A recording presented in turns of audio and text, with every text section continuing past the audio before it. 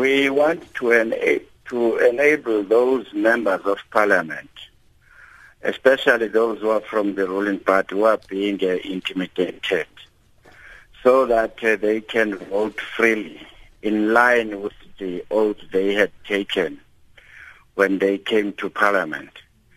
There is no way that you can take an oath and then you are being instructed or directed by some person in the mountains shouting, "You dare to vote with this, otherwise we will do A, B, C, D."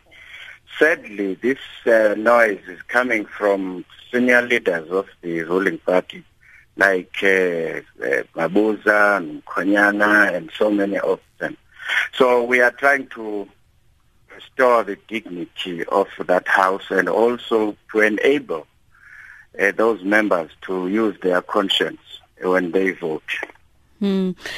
I'm just looking at a statement issued by Parliament here saying that voting procedures in the Assembly are determined by the Constitution and the rules of Assembly.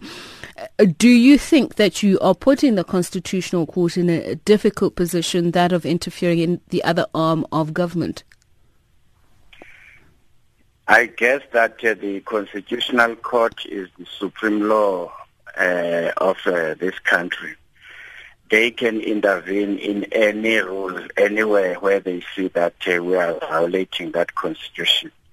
The same speaker who wrote that letter, who wrote the letter rejecting our plea, was elected through a secret ballot. But when you read the rules of Parliament and the Constitution, there is nowhere where it says the speaker will be elected secretly.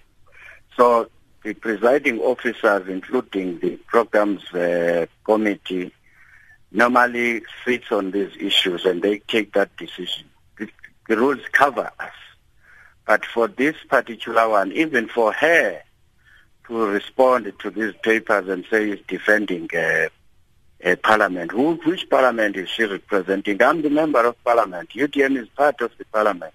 She has never consulted us.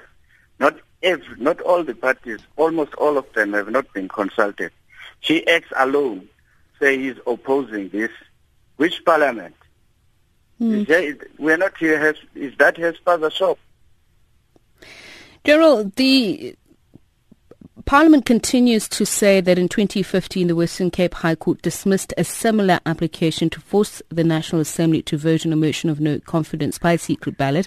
It further goes on to say that the Speaker has no authority in law to alter the National Assembly rules.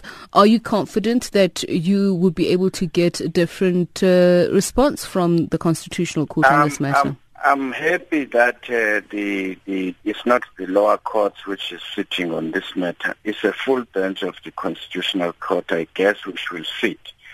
And this issue goes right in the heart of our democracy.